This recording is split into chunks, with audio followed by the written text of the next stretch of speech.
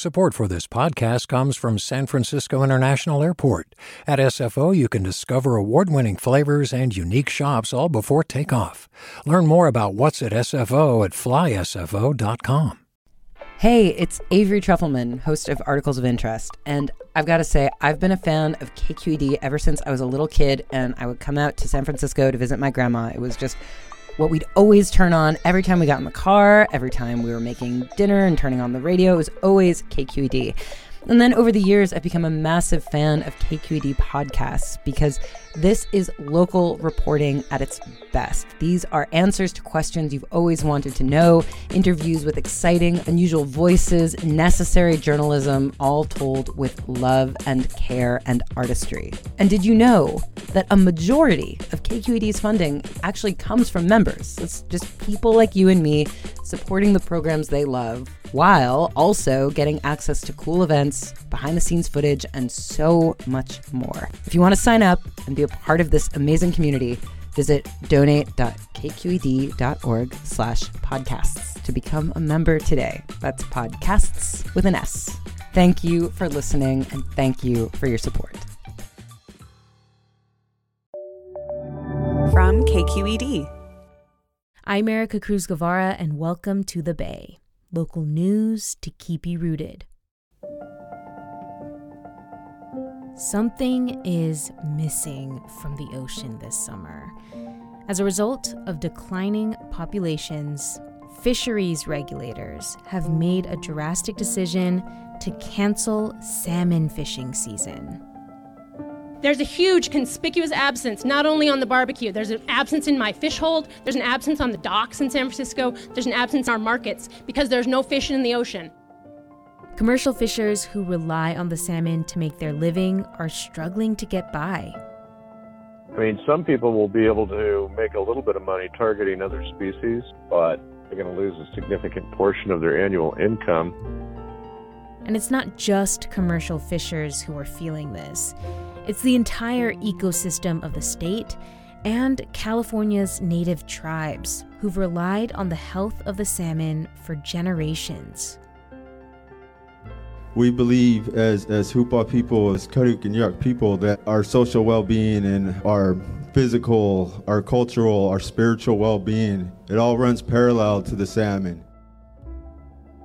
Today, we're going to talk with KQED reporter Danielle Venton about what happened to the salmon and how decisions by the state helped bring us here. Stay with us.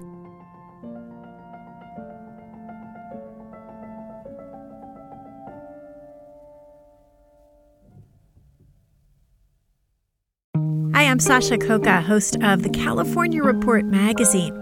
Every week, we bring you stories about what connects us in the giant, diverse Golden State.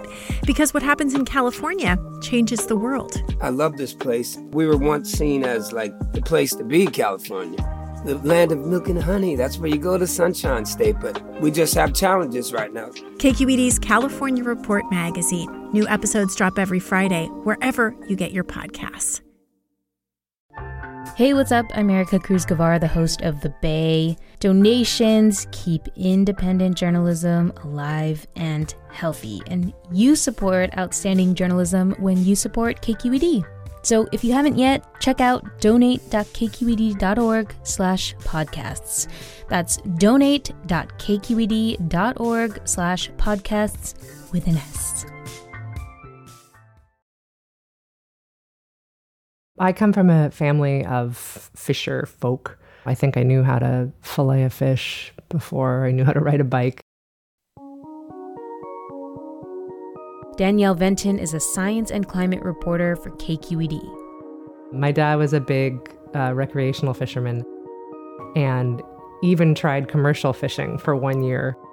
When my cousin got married, for the dinner, my dad and uncle and cousins would just go out day after day, catching their limit until we had enough salmon to barbecue for 200 people. Oh my gosh. You know, it was a really cool kind of local thing, like a really cool thing to do. But that wouldn't be possible this year, obviously.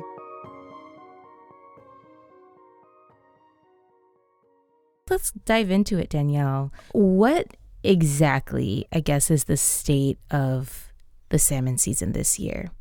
Well, unfortunately, there is no salmon season. Usually the commercial season runs from May to October, so we should be right in the middle of it.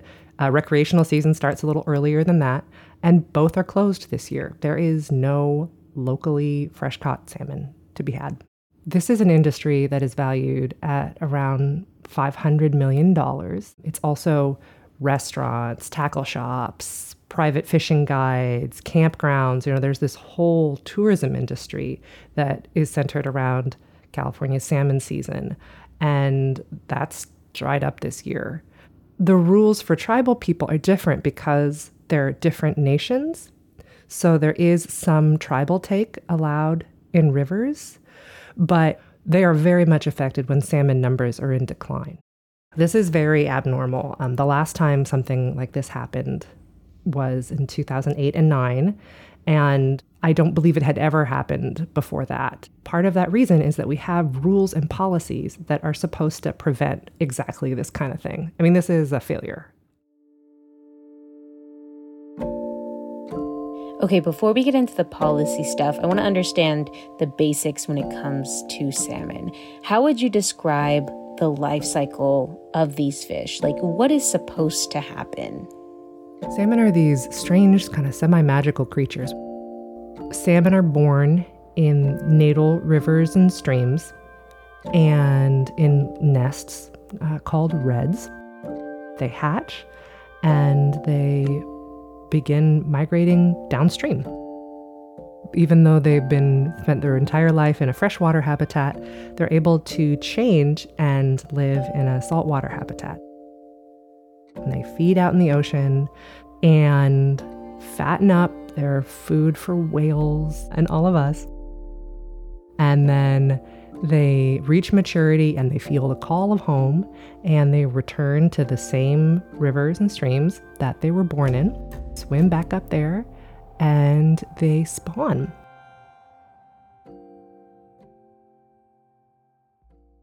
The female wiggles around in the gravel, builds a nest, lays her eggs, male fish fertilize them, and then their bodies give out and they then feed their natural surroundings. This is a very important way where nutrients get transferred from the ocean back up into the streams. These are fish that kind of define an ecosystem. And here's where humans come in. We decide how much water from our dams should go to the rivers where the salmon are versus to irrigators like farms and agriculture. So what happened this time? Well, it starts a few years ago during a bad drought year when salmon didn't get the water they needed. The fish that should be in the ocean right now waiting to be caught and on our dinner plate were born in their birth streams back in the fall of 2020. 2020 was a drought year. 2019 was a really wet year. And so water managers had delivered a lot of water to irrigators in 2019. They didn't save it in reservoirs.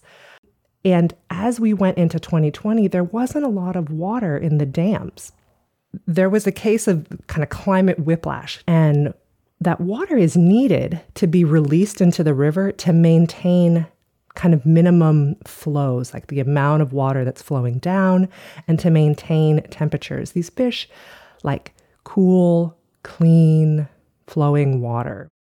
And so as we went into 2020, there wasn't a lot of water to be released into these dams, and some of the nests that were born that year, they dried up. And a lot of the fish that were born kind of cooked to death because conditions were just so warm.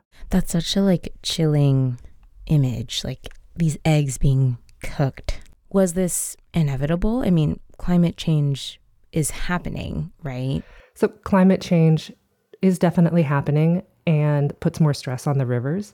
But also, California has made a lot of policy decisions that pushed us in this direction. Yeah, it's inextricably linked to state and federal water policies. So someone who pays really close attention to this is John Rosenfield, and he's a senior scientist with the San Francisco Baykeeper. He points to inaction on part of the state as leading to this.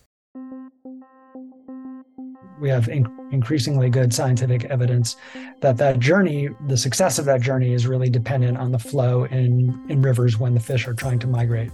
The lower the flow, the less they survive.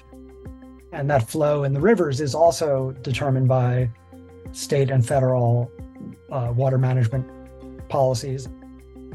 So in California, we have these kind of sets of rules that govern how water should work in the state. And what is supposed to happen is that they are meant to be reevaluated and updated if needed every 3 years. In reality, the plan controlling what happens in the Sacramento Delta dates from 1995. It's been updated here and there, but it is really awaiting a big overhaul. In 2018, the Jerry Brown administration tried to update part of those rules. He allowed his water agency to kind of exert some control in this area. They were coming up with a new plan to increase the flows and to really improve conditions in those rivers. It was going to mean less water for irrigators. Irrigators were really upset, but it was seen as a plan that was very effective for improving ecosystem health and, advocating on behalf of the fish and on behalf of communities that live along these rivers that kind of want to enjoy clean flowing water. But 2018 was also the year that Governor Newsom was elected. And before they could go into effect, he basically put a chill on that and said, we're just going to pause and we're not going to do that right now. Governor Newsom, throughout his administration, starting on election night, has actively blocked update of those water quality standards. Why has governor after governor failed to update these rules, which seem really important, especially when water just increasingly seems to be this sort of finite resource? And I guess we have to make decisions about where that water goes, right? I mean, this is not a politically winning issue. It's very difficult. You have different sides that have different values. It's a hard issue. I mean, people talk about, these California water wars. This is something that's been going on for decades and still going on. And, to some people's mind, they just don't feel winnable. I mean, agriculture is a very big political player in our state, and a lot of money can be made in agriculture. They have very old claims on water, and there's a lot of political power behind, big agribusiness interests. And governor after governor, and many people believe Newsom in particular, is very loath to do anything to upset them. Governor Newsom has gotten a lot of heat for this. How has he responded to allegations that their policy decisions are to blame for what's happened to the salmon this year? Governor Newsom has pushed away the idea of any responsibility for this. I take these issues seriously. I'll take a backseat to no governor in the United States of America in terms of my environmental stewardship and passion. He was asked about this at a press conference this spring, and, his response was pretty striking. What occurs with the salmon, that happened 3 years ago. So anyone who suggests otherwise is being purposely misleading or unknowingly misleading. I couldn't possibly have had any effect on that, and he has been governor for 4.5 years. It seems like everyone affected agrees that something went wrong, and the governor clearly thinks he has nothing to do with it. But, going back to these rules, Danielle, they haven't been updated in decades. So what is the state's vision here? So the state has put its emphasis behind what are called voluntary agreements. And these are non-regulatory frameworks. The state says that these voluntary agreements are a better approach because if everyone can kind of get the part that they really care about, then maybe we can avoid lawsuits. It's part of why these plans are so hard to update, because they are tied up in litigation for years and years and years and years. tribes and conservation groups and environmental justice groups say that these agreements are completely unacceptable because they cut them out of the decision-making process when the real important decisions are being made, and that the state has only asked for feedback on their voluntary agreements after, they were largely hashed out, and they say that's totally unacceptable. A big emphasis of these voluntary agreements are restoring habitat, which is great, but it seems a big emphasis of these agreements is not putting more water in the rivers and allowing more water to flow. And, fish can have all the habitat they want, but if there's not water in the river, they're not going to make it. It sounds like you're saying it's just kind of impossible at this point to really think that we can satisfy everyone when it comes to water when there isn't enough of it, and someone has to make that hard decision. Yeah, but I want to say, there is definitely enough water for everyone to have drinking water, for everyone to wash their dishes and have showers and stuff. I mean, the point where this gets really difficult is can we grow hundreds of thousands of acres of nut trees that are exported around the world, that are extremely profitable and are extremely thirsty crops? We're not talking about subsistence, agriculture here. We're not talking about growing the food that we're going to survive on. To hear some people at the state level talk, you would think that if we all just sit together at the same table and put our heads together and hash it out, we can come up with some compromise where everyone can get their needs and wants met. And I'm not sure that that's realistic, especially in difficult, dry years. If salmon are going to get the amount of water that they need to support them, we are not also going to be able to support the number of acres that are currently planted. Something is going to give.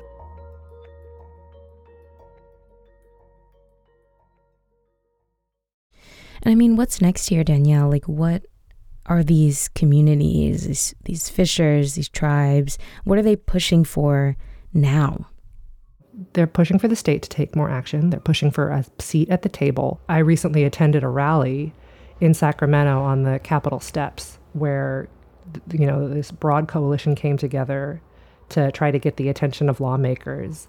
There's also a group that feels so neglected by the state that they are petitioning the Environmental Protection Agency, a federal agency, to step in and enforce the Clean Water Act. They say that's how dire it is and that the state is not taking care of their needs and that is a violation of their civil rights. And the last I heard, the EPA was kind of looking at this issue and deciding if they had the authority to step in. And if the salmon aren't doing good, we're not doing good. So I spoke with a man, Jason Jackson Reed, who's a member of the Hoopa Valley tribe. Our physical, our cultural, our spiritual well-being, it all runs parallel to the salmon. And he was there at the rally with his 1-month-old son cradled in a carrier, very much thinking about the next generation.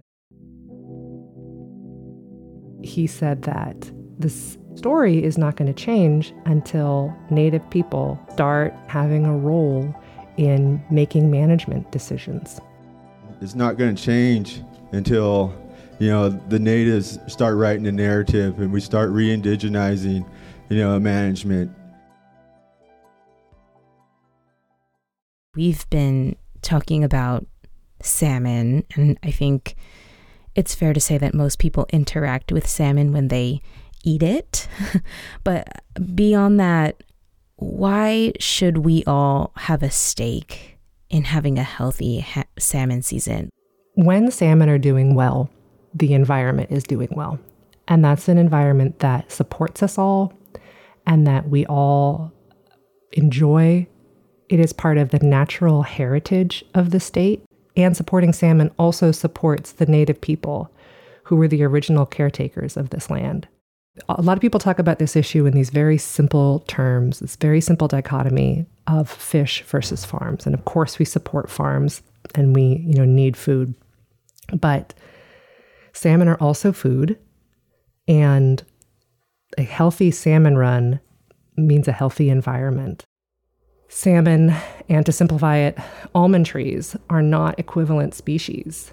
One is integral to the California environment, the people of California, and one is an export crop that is profitable and that is optional to grow. Each of us can decide where our values lie within that, but if we're thinking about the long-term future, our life is going to be better, our children's life is going to be better if we do take care of rivers and streams and the health of our salmon. Danielle, thank you so much for joining us. I appreciate it. Thank you so much for having me, Erica. Governor Newsom has requested federal disaster relief money for commercial fishers impacted by the canceled salmon season. Danielle says that money is believed to be on its way, but it's not here yet. Meanwhile, Danielle says fishers that she's spoken with have told her they'd much rather fish than have to rely on these funds. That was Danielle Venton, a science and climate reporter for KQED. At the top of this episode, you also heard from Sarah Bates, a commercial fisher, John McManus with the Golden State Salmon Association, and Jason Jackson Reed, a member of the Hoopa Valley Tribe. This 45-minute conversation with Danielle was cut down and edited by our senior editor, Alan Montecillo. Maria Esquinca is our producer. She scored this episode and added all the tape. The rest of our team here at KQED includes Jen Chien, our director of podcasts, Katie Spranger, our podcast operations manager, Cesar Saldana, our podcast engagement producer, and Holly Kernan, our chief content officer. The Bay is a production of member-supported KQED in San Francisco. I'm Erica Cruz Guevara. Thank you so much for listening. From all of us here at the Bay, peace.